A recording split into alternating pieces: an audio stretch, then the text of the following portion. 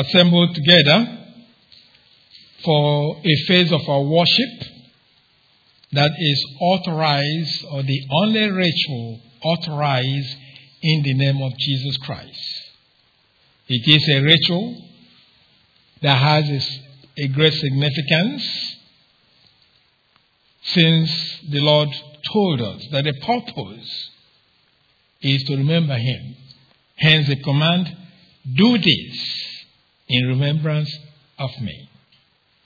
So, when we gather to celebrate the Lord's Supper, we are celebrating the fact that Jesus Christ gave Himself on our behalf so that we may belong to Him. So that in a sense, the bread signifies that we belong to the Church of Christ, and the body offered was so we have eternal life. When we celebrate the cup, we also celebrating His death. But in the same time, we are sharing in the blessing of the death of Christ on the cross that includes our forgiveness of sins. So when we celebrate this, we're actually testifying that we are believers in Christ. Now, if you're not a believer and you partake of it, it means nothing. But if you're a believer, it means a whole lot. That you also testify that you're looking forward one day to be with Him or for Him to come back. It is a serious undertaking. That there is a warning. If anyone decides it's a matter of bread and juice, I'm going to do it, don't matter, I do it. Well, the problem is this. When you take that approach, you are endangering yourself both spiritually and physically. This is why we have the warning for whoever or whenever you eat of this bread and drink this cup, you proclaim the Lord's death until He comes. Therefore, whoever eats the bread or drink the cup of the Lord in an unworthy manner will be guilty of sinning against the body and the blood of the Lord. A man ought to examine himself before he eats of the bread and drinks of the cup. For anyone who eats and drinks without recognizing the body of the Lord eats and drinks judgment on himself. That is why many among you are weak and sick, and a number of you have fallen asleep. But if we judge ourselves, we will not come under judgment. So, here's the thing. The Corinthians, some of them thought it was just a joking matter. It's a ritual. And they went through it. Some went home, got sick. Some went home and died. That is when God is... See, when God establishes something new, He gives that impact. Now, that doesn't mean that some are not dying today. Or that some are not getting sick. Because they think this is just a joking matter. You can take it any way you want. No. It is a high celebration that recognizes what Christ did for us on the cross. So, in order not to be guilty of the body and blood, the way you do that is you examine yourself. See if there's any sin that you've picked up during the break, for example, and examine your soul to ensure that there's no sin that dominates when you partake of this. To do that, we'll give you a few minutes to reflect and judge yourself. Let's pray.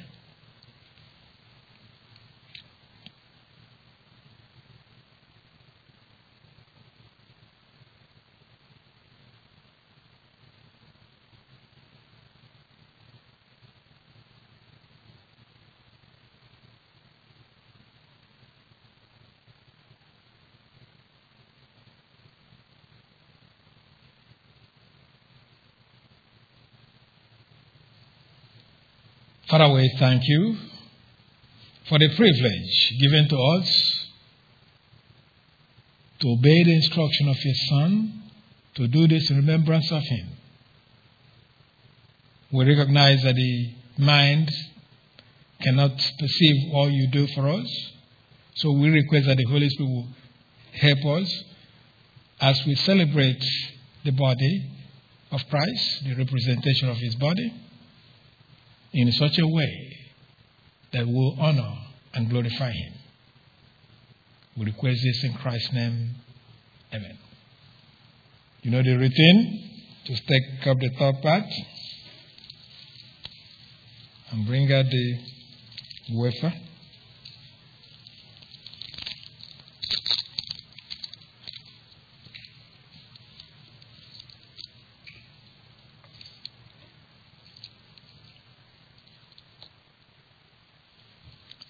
In the night that the Lord was betrayed, he took the bread. After offering thanks, says, "Eat this. This represents my body."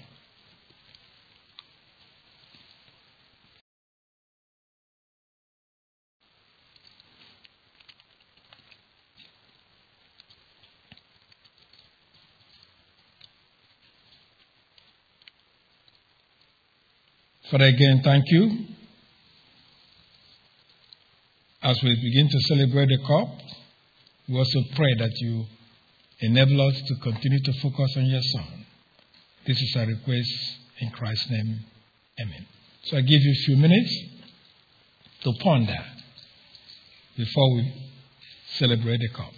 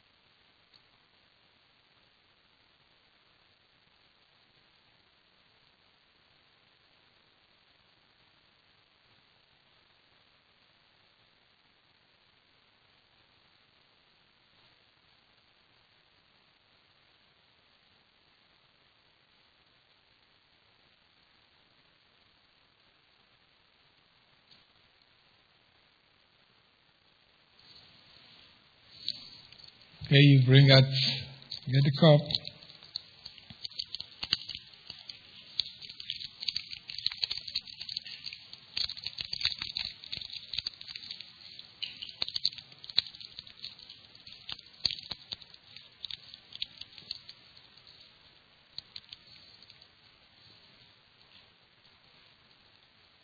In the same fashion, allow to the cup and say, "Drink this, all of you."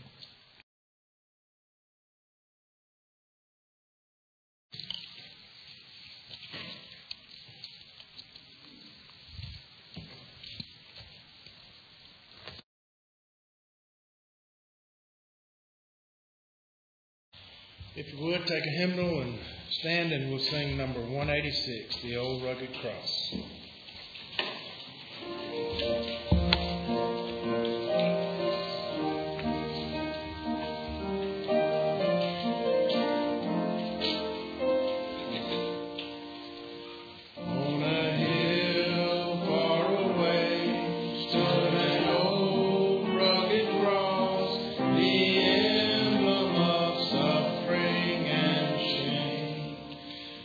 I love that old cross where the dearest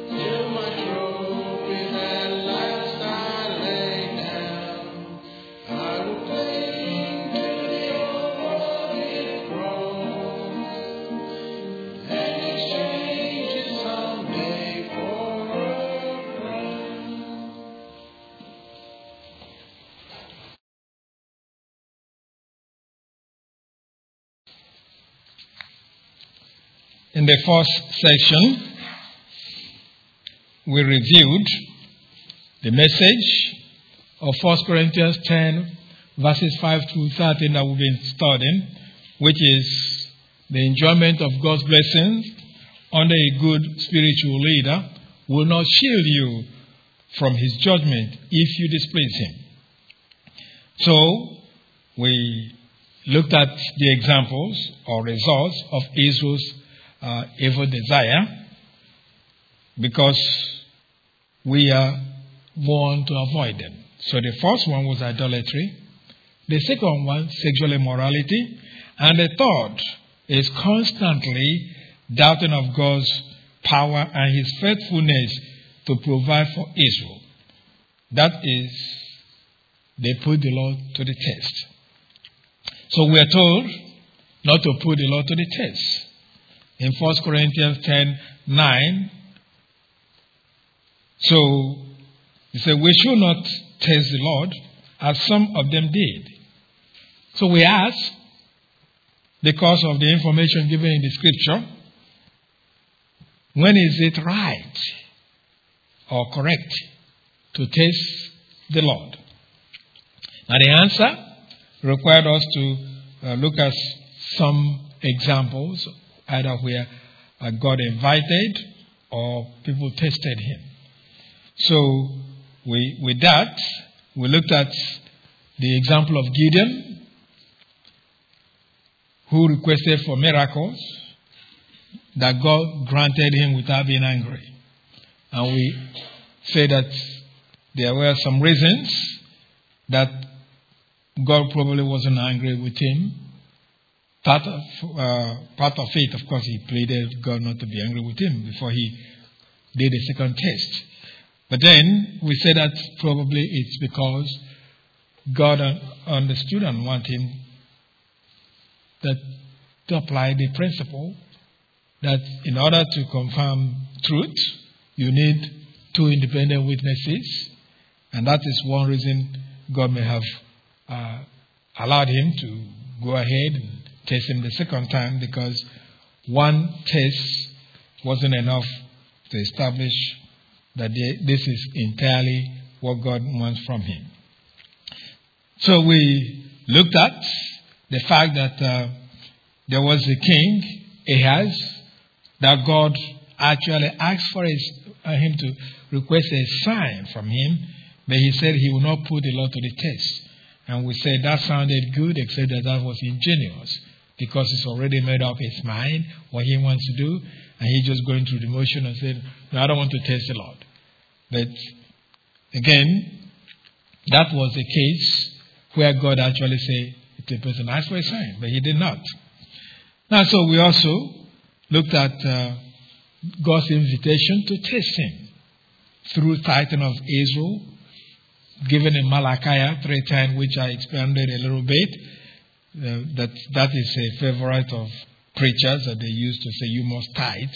And I went through to show you that there's at least one argument you should always put forth to a person to let them know tithing is not the Christian way of giving. And that one argument is the fact that there is a change in priesthood. That's the argument. The change in priesthood went from the Levitical to the priesthood of Jesus Christ. Therefore, everything that's used as worship under the Levitical priesthood could not transfer to us as Christians who are under the priesthood of Jesus Christ. And I gave you a passage of Hebrews 7 verse 12 to confirm that. Now, after these examples, then we then gave the answer that when we test the Lord as an expression of faith and obedience, that is the right way to test him. However, we caution that we must not test God by doing things foolishly and expect him to deliver us.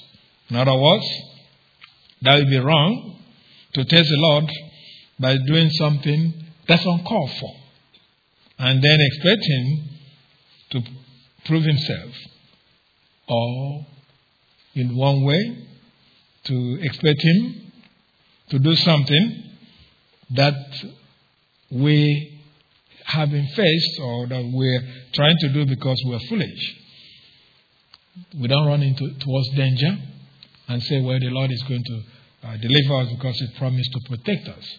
So in demonstrating that truth, we refer to the testing of the Lord Jesus by Satan when he told him to kind of fly off from the top of the temple by quoting the scripture that God after all has said he will not be hurt.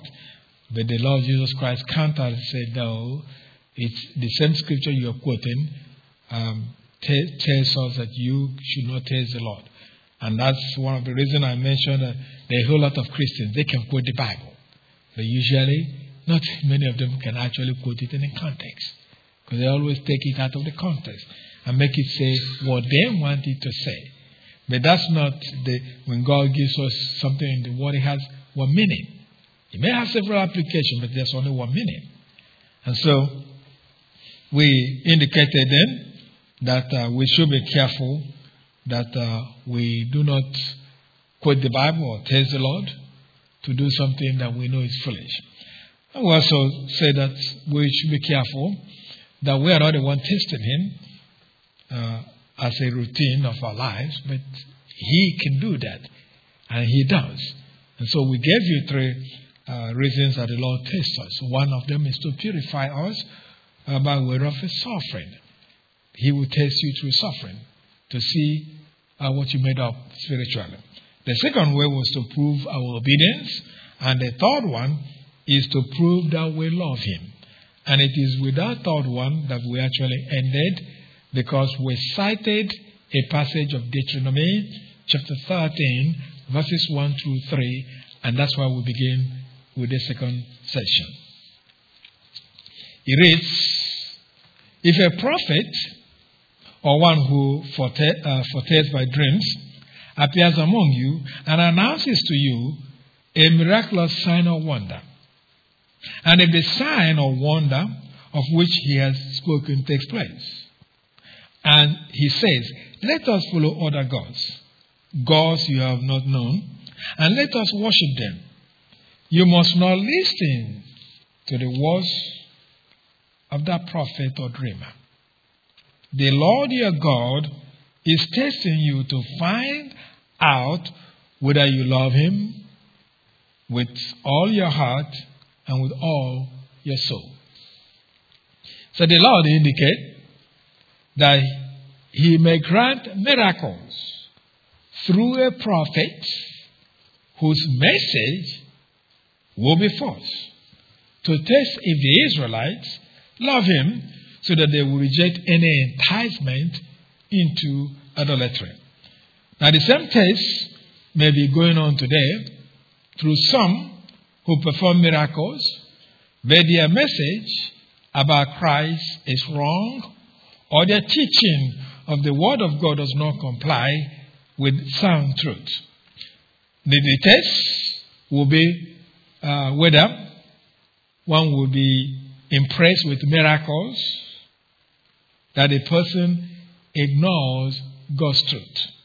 So anyway, the point is that God has the prerogative to test us, but not the other way around. That is, it's not for us to routinely put him to the test in a wrong way, as we've already discussed. Now we have really then answered the question of when it is correct to test the Lord. However, there is one more issue that we should consider. It is how the failing of Israel in testing Christ applies to the Corinthians and so to all of us. In that instruction of 1 Corinthians 10:9, when we say, we should not test the Lord. We're looking at how does that apply to the Corinthians and so to us. Now, some of the Corinthians were involved in eating food sacrificed to idols in pagan temples. And so that exposes them to the possibility of sexual immorality. Now, their conduct is tantamount to testing the Lord's patience to see how far they could go with that kind of conduct. So anyway, the Corinthians are to stop such practices or any other practice that exposes them to idolatry and sexual immorality. For us,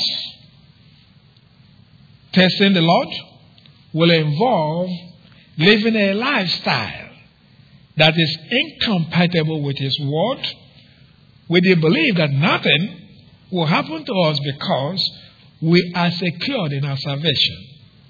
That will be testing Him. Now, such an attitude will, of course, cause all kinds of problems for us.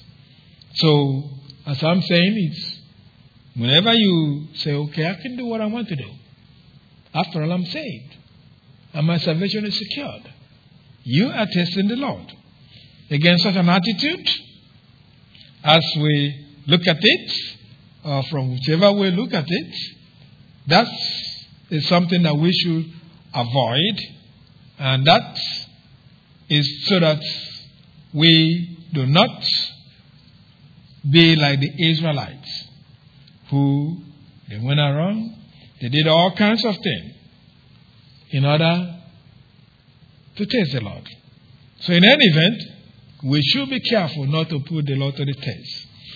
Such an attitude, as I'm saying, is something that we should avoid, and that brings us to the final example or result of evil desires of some of the Israelites of the Exodus generation that died in the desert. The fourth of the evil desires that some of the Israelites of Exodus generation desired or were guilty that led to their death is grumbling against the Lord and against Moses. That's the fourth. Grumbling against the Lord and against Moses. It is this evil that all believers, as represented by the Corinthians, are commanded to avoid.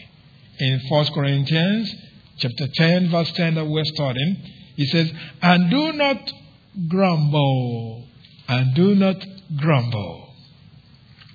Now, commentators are divided regarding the incident in the Old Testament the apostle had in mind when he issued this command, and do not grumble. Now, some commentators think the apostle was thinking of the grumbling of the Israelites after they received the discouraging report of the 10 spies sent to explore the land of Canaan that is recorded in Numbers chapter 14 that we'll get to shortly. Others think that the apostle had in mind those who grumbled against Moses because of God's judgment against Korah and his followers, reported still in Numbers chapter 16. That also we'll get to shortly. Nonetheless, it seems to me that the apostle was probably concerned with the entire grumbling of the Israelites in the desert, as we will explore shortly. So anyway, the Corinthians, and so all of us believers, are commanded to avoid grumbling, as again in the command of 1 Corinthians 10 verse 10.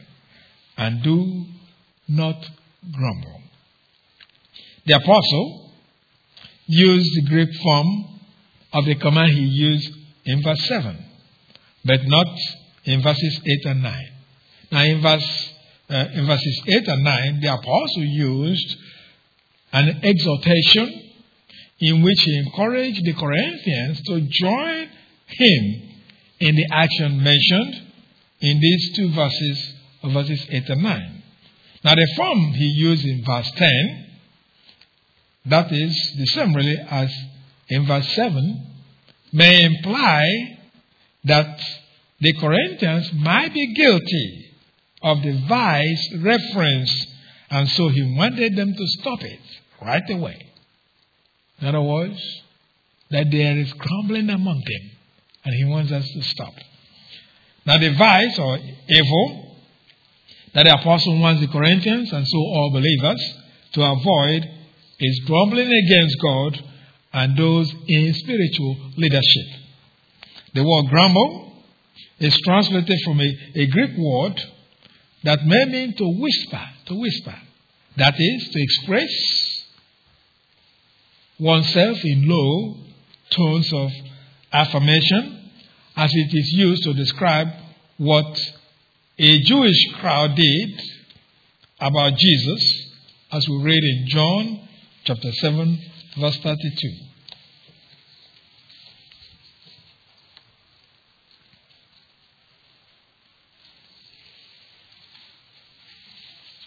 John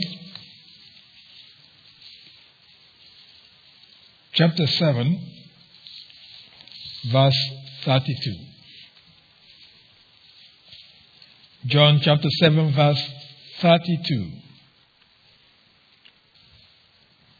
It is, the Pharisees had a crowd whispering such things about him. Then the chief priests and the Pharisees sent temple guards to arrest him. Now the word may mean to complain about someone, as some religious leaders did also about Jesus Christ, as we read in Luke chapter 5, verse 30.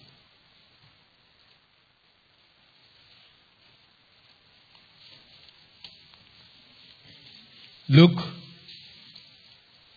chapter 5, verse 30.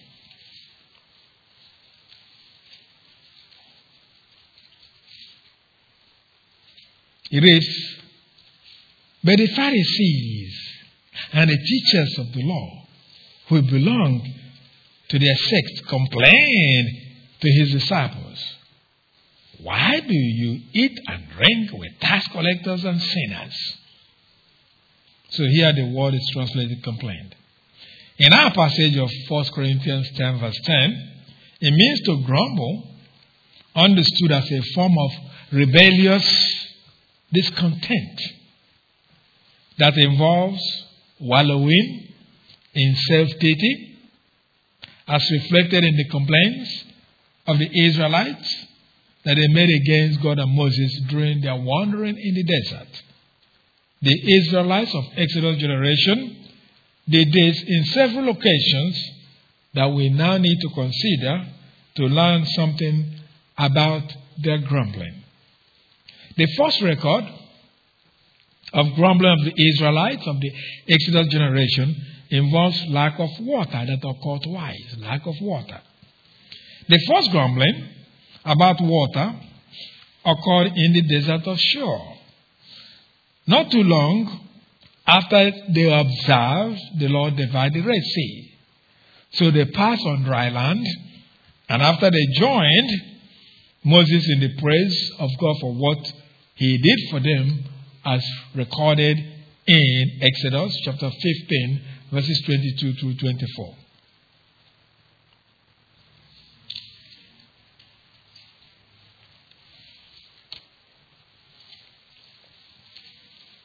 Exodus chapter 15, and hold on to Exodus. I'm going to stay there for some time. So hold on to Exodus. Exodus chapter 15, verses 22 to 24. Then Moses led Israel from the Red Sea, and they went into the desert of Shur. For 3 days they traveled in the desert without finding water. When they came to Marah, they could not drink the water because it was bitter. This is why the place is called Marah. So the people grumbled against Moses, saying, "What are we to drink?" Now there is a sense the Israelites seem to have grown accustomed to complaining bitterly when things do not go their way. Before the Lord divided the Red Sea, and because of the Egyptian army that was marching towards them, when they left Egypt, they complained that Moses should have left them in Egypt instead of leading them out, only to be slaughtered by the Egyptians, as we read in Exodus chapter 14, verses 11 through 12.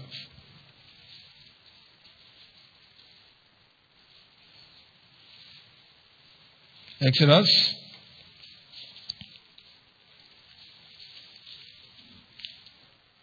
chapter 14, verse 11 reads, they said to Moses, was it because there were no graves in Egypt that you brought us to the desert to die? What have you done to us by bringing us out of Egypt? Then we said to you in Egypt, leave us alone. Let us serve the Egyptians. It would have been better for us to serve the Egyptians than to die in the desert. Now the grumbling or complaint of the Israelites seem to have been because of their slavery experience. Now they groaned and certainly complained to one another about the experiences, since it is their groaning that went before God, as stated in Exodus chapter 2, verse 23.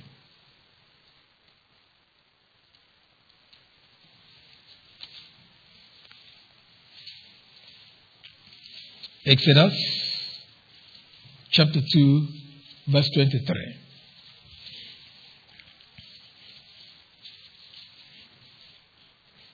It is, during that long period, the king of Egypt died. The Israelites groaned in their slavery and cried out. And their cry for help, because of their slavery, went up to God.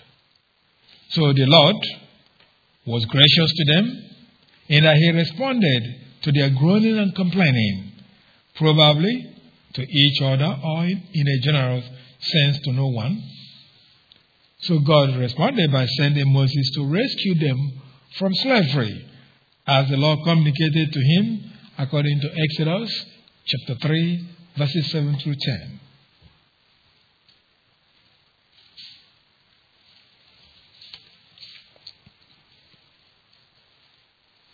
Exodus chapter 3, verses 7 through 10. It reads, the Lord said, I have indeed seen the misery of my people in Egypt. I have heard them crying out because of their slave drivers, and I am concerned about their suffering. So I have come down to rescue them from the land of the Egyptians and to bring them up out of the land into a good and spacious land, a land flowing with milk and honey, the home of the Canaanites, Hittites, Amorites, Perizzites, Hivites, and Jebusites. And now the cry of the Israelites has reached me, and I have seen the way the Egyptians are oppressing them. So now, go, I am sending you to Pharaoh to bring my people, the Israelites, out of Egypt.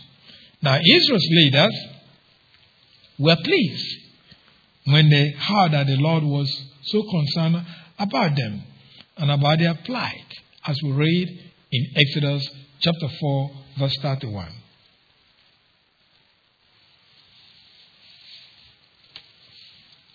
Exodus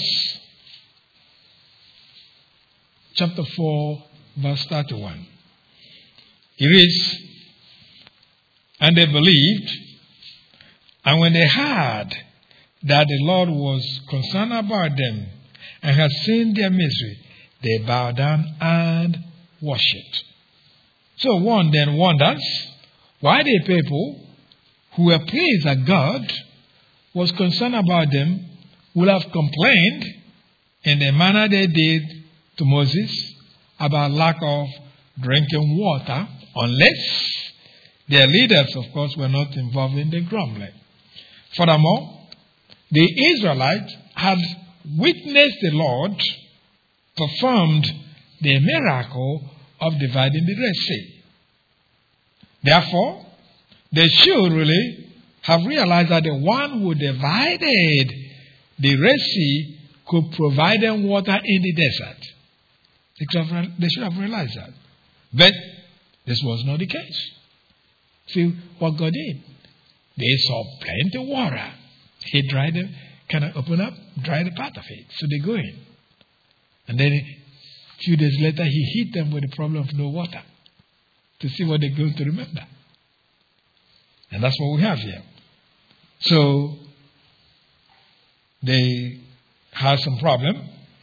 Anyway, so you think they would have said, okay, well, the Lord who did that, he can provide us with water. But as I said, that was not the case. Instead, they complained and made remarks in a way to cause problem or to blame Moses for their plight. It is not that they should not have requested Moses to do something about lack of water that they faced, but it is the manner in which they did it that was wrong. That their attitude was wrong is implied in their question of Exodus chapter 15 that I mentioned. You don't have to go back there, but verse 24 where it says, what are we to drink? What are we to drink? Now it is true that Moses is their leader, but they should have recognized that the Lord appointed him to the office that he held. Therefore, it would have been more appropriate for them to request Moses to pray to the Lord to provide them with water instead of taking a tone with Moses that indicates their dissatisfaction or blaming him for the difficulty they faced. So my point is that if they had different approach for tabling their need of water before Moses, they would not have been guilty of grumbling. So anyway, another occasion when the Israelites grumbled or complained because of lack of water is when they got to Rephidim, as recorded in Exodus 17, verses 1 through 3.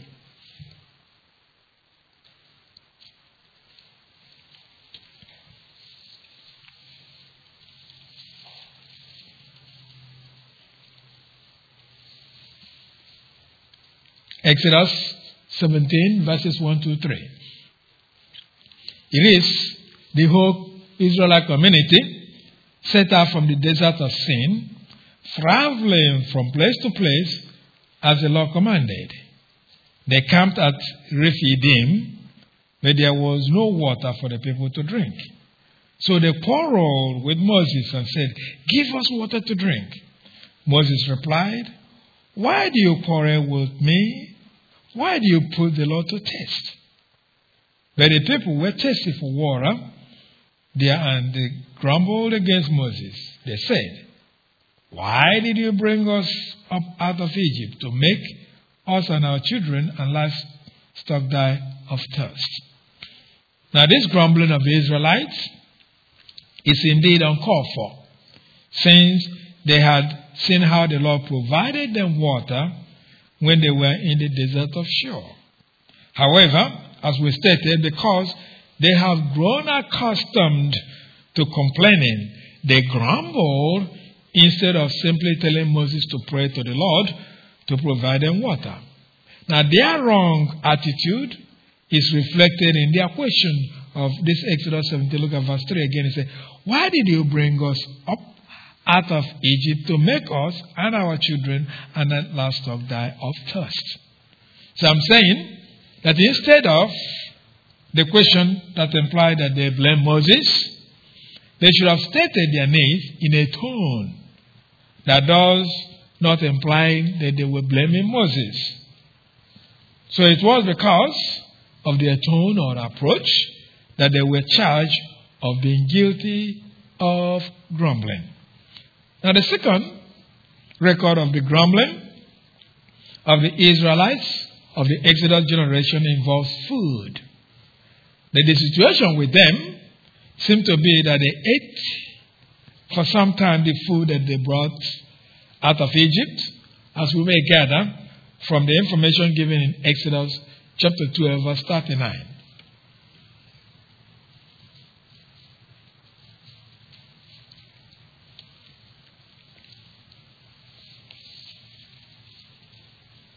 Exodus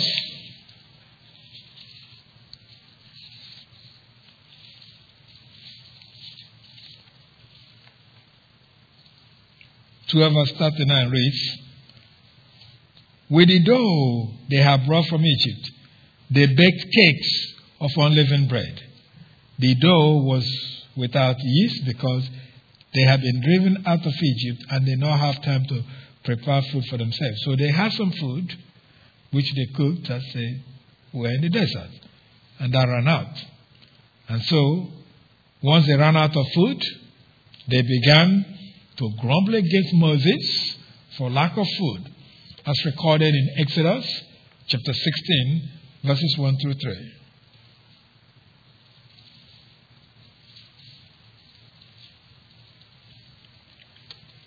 And hold on to that. Exodus 16, verse 1 reads, the whole Israelite community set out from Elim and came to the desert of Sin, which is between Elim and Sinai, on the 15th day of the second month after they had come out of Egypt. Now in the desert, the whole community grumbled against Moses and Aaron. The Israelites said to them, if only we had died by the Lord's hand in Egypt. There we sat around pots of meat and ate all the food we wanted. But you have brought us out into this desert to starve this entire assembly to death. So it is interesting that because of lack of food, the Israelites preferred to be enslaved than suffer lack of food. They forgot their groaning because of slavery, simply because they have encountered a problem of lack of food. Now that notwithstanding, God graciously provided them food, still in that Exodus 16, look at verses 4 and 5. It says, then the Lord said to Moses, I will rain down bread from heaven for you.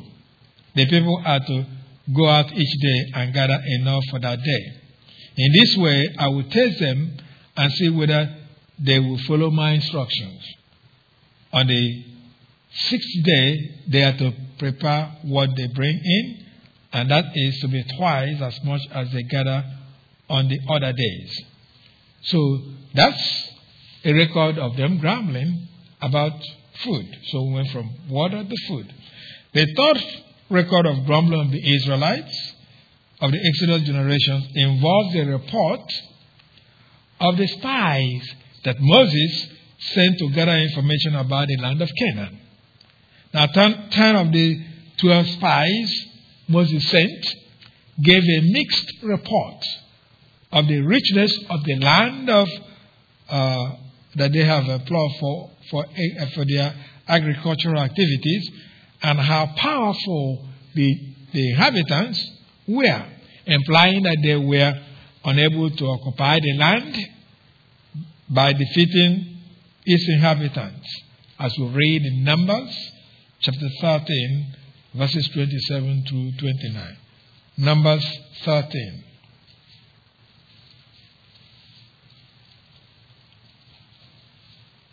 Numbers chapter 13.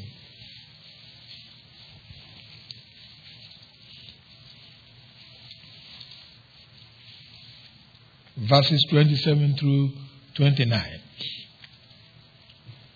Verse 27 of Numbers chapter 13 reads, they gave Moses this account. We went into the land to which you sent us, and it does flow with milk and honey. Here is its fruit. But the people who live there are powerful, and the cities are fortified and very large. We even saw descendants of Anak there. The Amalekites live in the Negev, the Hittites, Jebusites, Amorites live in the hill country, and the Canaanites live near the sea along the Jordan.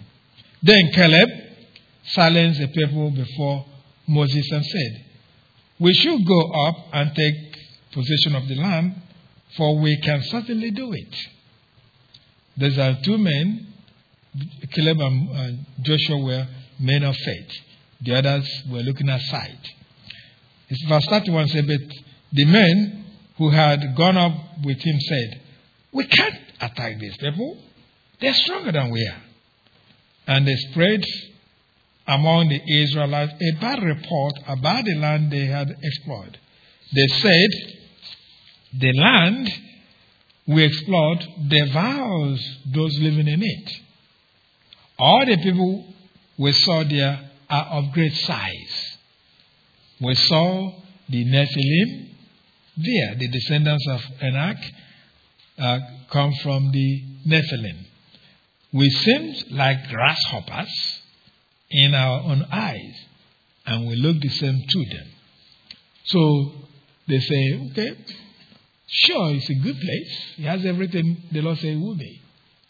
But we can do that because these guys are so tall, they're big and this, and we look like grasshoppers. So that's what happens when you approach anything from a human perspective instead of going by faith. In faith, those two men say, yeah, they're big, they're tall, yeah. But we have God on our side. So it doesn't matter what their size is. Anyway, the bad report that Israel received from 10 of the spies then caused them to grumble against Moses and Aaron, as we read in Numbers chapter 14, verses 1 through 4.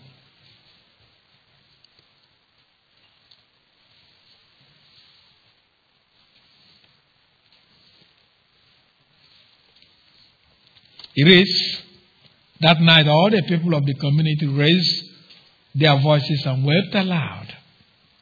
All the Israelites grumbled against Moses and Aaron, and the whole assembly said to them, 'If only we had died in Egypt or in this desert. Why is the Lord bringing us to this land only to let us fall by the sword? Our wives and children will be taken as plunder. Wouldn't it be better for us to go back to Egypt?' And they said to each other, 'We should choose a leader and go back to Egypt.'" Now the fourth record of the grumbling of the Israelites of the Exodus generation against Moses involved the death of those who rebelled against Moses' authority under the leadership of Korah. So the Lord killed the rebels. Now this led the Israelite community to grumble against Moses and Aaron, as we read in Numbers chapter 16, verse 41.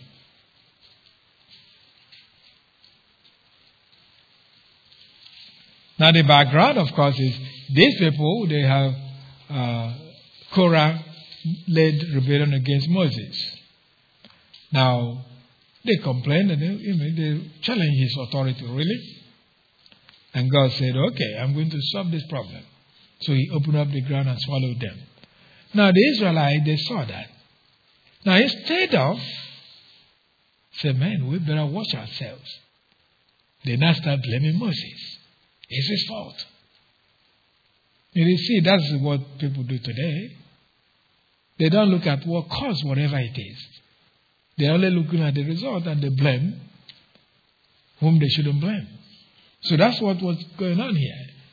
They're blaming Moses. Look at what they said in Numbers 16, verse 41. The next day, the whole Israelite community grumbled against Moses and Aaron. "You have killed the Lord's people," they said. But they didn't talk about what they did.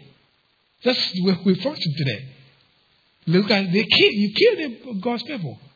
You didn't say, "Now they did this." It's now just the result of what they saw.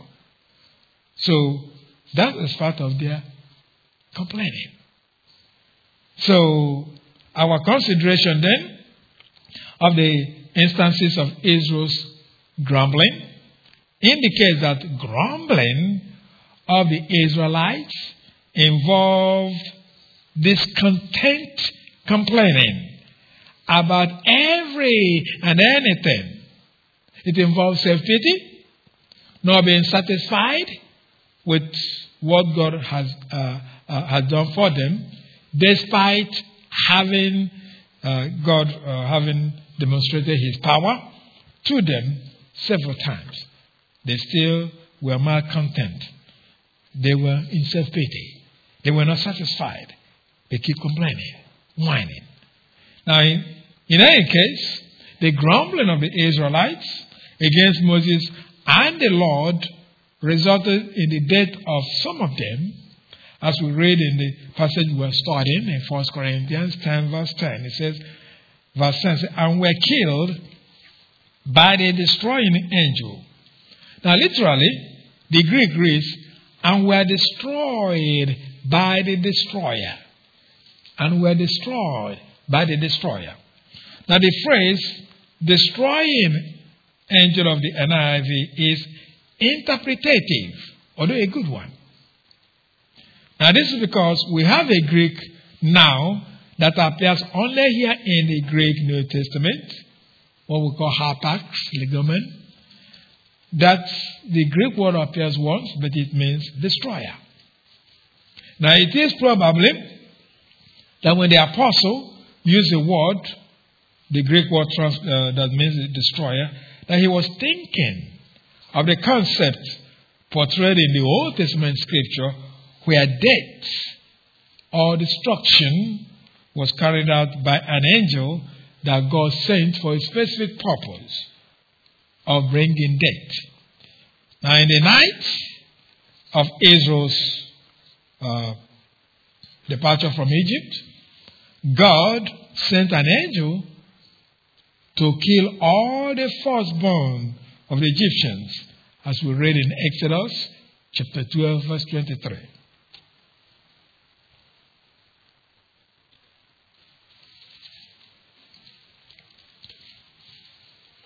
Exodus chapter 12, verse 23.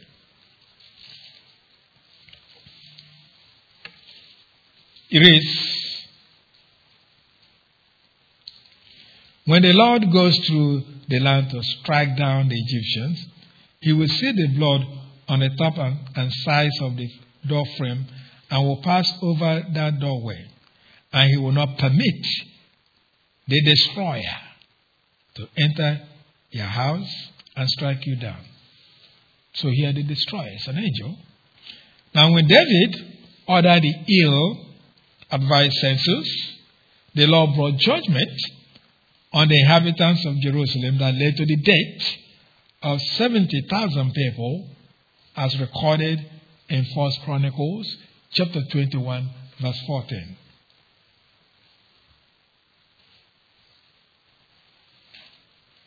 First Chronicles, hold on to that passage, I'll pick the next verse too.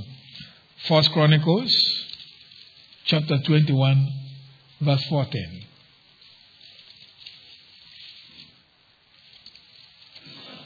It reads, so the Lord sent a plague on Israel, and 70,000 men of Israel fell dead. Now this death was brought about by an angel that the Lord sent to carry out the judgment of death, as these men, the death of these men. So that's what we read. Look at see where we are in 1 Chronicles 21. Look at verse 15.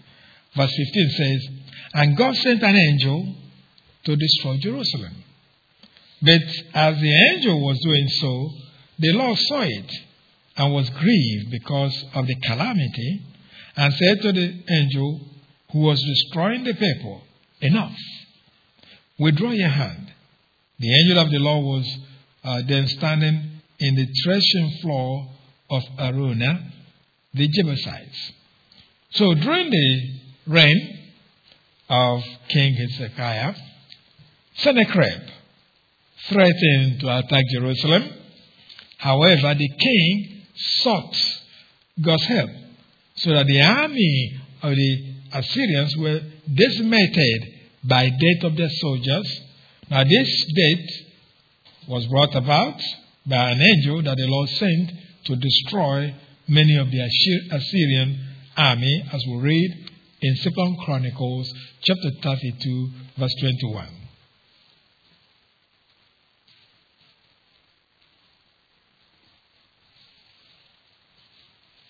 Second Chronicles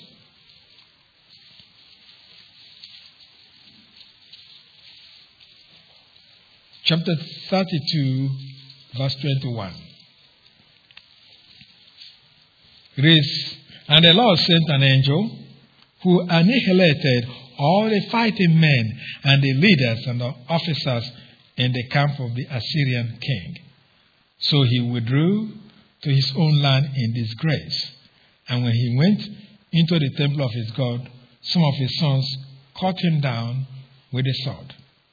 Now when Herod took the glory that belongs to God, it was an angel that was sent to bring about his death, as indicated in Acts chapter 12, verses 21 through 23.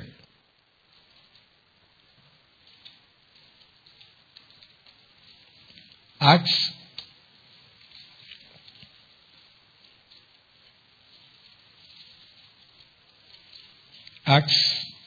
chapter 12, verses 21 through 23. It is on the appointed day, Herod, wearing his royal robes, sat on his throne and delivered a public address to the people. They shouted, "This is the voice of a God, not of a man."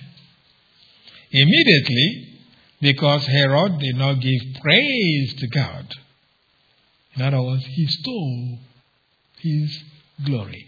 And the Lord has vowed that he will never share his glory with anyone. That's one of those reasons I say, when people make comments to you or compliment you, be very careful that you deflect back to God and not to yourself. Immediately, verse 23 says, immediately, because Herod did not give praise to God, an angel of the Lord struck him down, and he was eaten by worms and died. So it is probably because of these examples that that the standard Greek English lexicon of Bauer, Danker, Alt, and Gingrich indicated that the destroyer in 1 Corinthians 10 verse 10 refers to the destroying angel that carried out divine sentence of punishment. So they suggest then that perhaps the destroyer could be Satan himself. Now this is possible since it appears that God has may give Satan power of death, as we can learn from the restriction put on him by the Lord when he tested Job in Job chapter 2 verse 6. Job chapter 2 verse 6.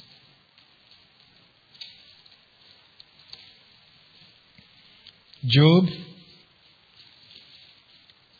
chapter 2 verse 6. It is, the Lord said to Satan, "Very well, then he is in your hands, but you must spare his life." That means God may give him power of death. Now this truth, of course, of giving him power of death is further supported by the assertion of Hebrews chapter 2 verse 14. Hebrews chapter 2 verse 14. Hebrews chapter 2 verse 14 reads, "Since the children have flesh and blood, he too shared in their humanity, so that by his death he might destroy him who holds the power of death. That is the devil. So you see, Satan has power. God has granted him power of death. Now this aside, it seems though that it is this interpretation of a destroying angel that is followed by the translators of the NIV, although the Greek truly says the destroyer. Now be that as it may, the Holy Spirit through Apostle Paul indicates that those who grumbled against Moses and the Lord were destroyed or killed by the destroyer. That is an angel in the verbal phrase of 1 Corinthians 10 where we're studying. Verse 10 says, and were killed by the destroying angel.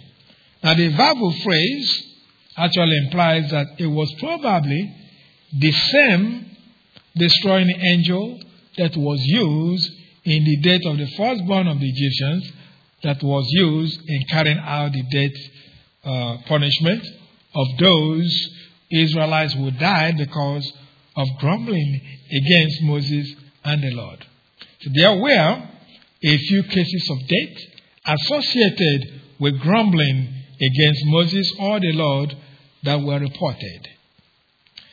The time spies Moses sent to Canaan that gave bad reports that caused Israelites to grumble. They also died, according to Numbers chapter 14, verses 37 through 38.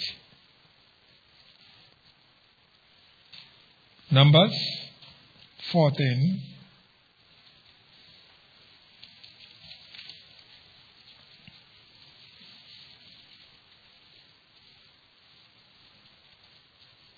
now you see here the issue is the men caused trouble with their false reporting. In the sense, it's not that what they reported was correct, but it's the spin they put on it. That's where the problem was. They saw big people, they saw this, yes, but they commented as to how they weren't going to conquer them. That comment is what roused up the people.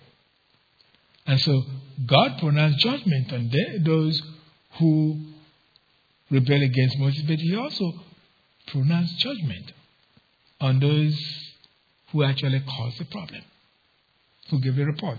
That's what we see here in Numbers 14, verse 37 says, the men responsible for spreading the bad report about the land were struck down and died of a plague before the Lord.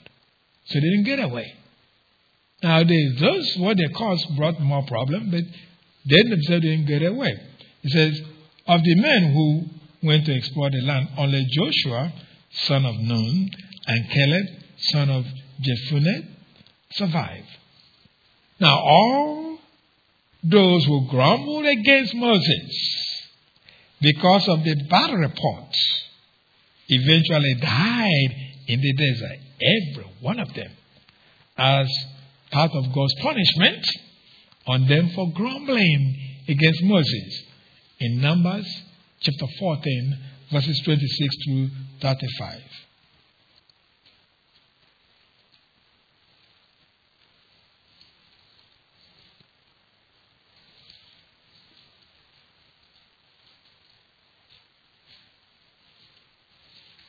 Numbers chapter 14, 26 through 35. It reads, the Lord said to Moses and Aaron, how long will this wicked community grumble against me? I have heard the complaints of these grumbling Israelites. So tell them, as surely as I live, declares the Lord, I will do to you the very things I heard you say. In this desert your bodies will fall. Every one of you, 20 years old or more, who was counted in the census, and who has grumbled against me. Not one of you will enter the land I swore with uplifted hand to make your home, except Caleb, son of Jephunneh, and Joshua, son of Nun. As for your children that you said will be taken as plunder. I will bring them in to enjoy the land you have rejected. But your bodies will fall in this desert. Your children will be shepherds here for 40 years, suffering for your unfaithfulness, until the last of your bodies lies in the desert. For 40 years, 1 year, for each of the 40 days you explore the land, you will suffer for your sins and know what it is like to have me against you. I, the Lord, have spoken, and I will surely do these things to this whole wicked community which has banded against me. They will meet their end in this desert. Here they will die.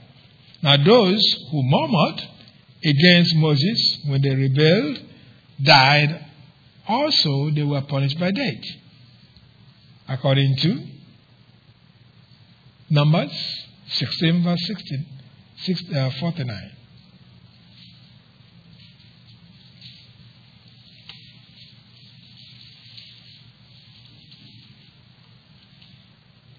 Now those who rebelled, here it says, but 14,700 people died for the plague, in addition to those who had died because of Korah. See, Korah died, and people complained and whined, and God killed more of them. So as we have stated them, the Holy Spirit tells us, through the apostle, that a destroying angel was responsible for the death of all who grumbled against Moses. So as we indicated previously, it is possible that the destroying angel was the same one that killed the firstborn of the Egyptians. Now the fate of these grumblers should warn us to be careful about grumbling against each other as per the command of James chapter 5 verse 9.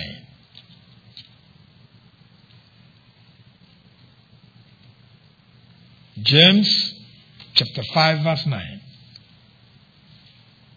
This is what God says. That we have to be very careful as we grumble against one another. He said, don't grumble against each other, brothers, or you will be judged. Now the thing that amazes me is how little we believers actually equate what we're going through with our spiritual life. How little we do that. There are so many things that we get wrong and don't realize. When the consequences start coming back, we don't associate whatever it is that we're going through with what it is. Because here it says, if you grumble against each other, you'll be judged. So you ask yourself, how many times have I grumbled against my fellow believer? You have to answer that. Anyway, because of this, you should be careful that you are not in the habit of complaining because you are discontent with every and anything. Be careful that you do not forget God's goodness towards you, to cause you to become dissatisfied because you encounter some difficulties in life. Furthermore, you should endeavor not to be one of those who have the attitude that no one is correct but you, so that you find yourself complaining bitterly about your spiritual leaders, for example. So remember the message that we have been considering, as if you grumble against your spiritual leaders. Here's that message. That enjoyment of God's blessings under a good spiritual leader will not shield you from his judgment if you displease him. So, learn to be content. Learn not to be a grumbler, complaining about any and everything. There are just people who are that way. That is part of your sinful nature. But you have to go over that through growth through the Word of God So that you don't become a person, you're always complaining, you're always criticizing. That's all you do.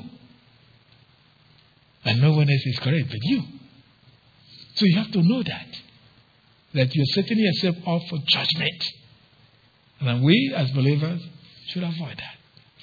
With that, we'll continue our study next week. Let's pray.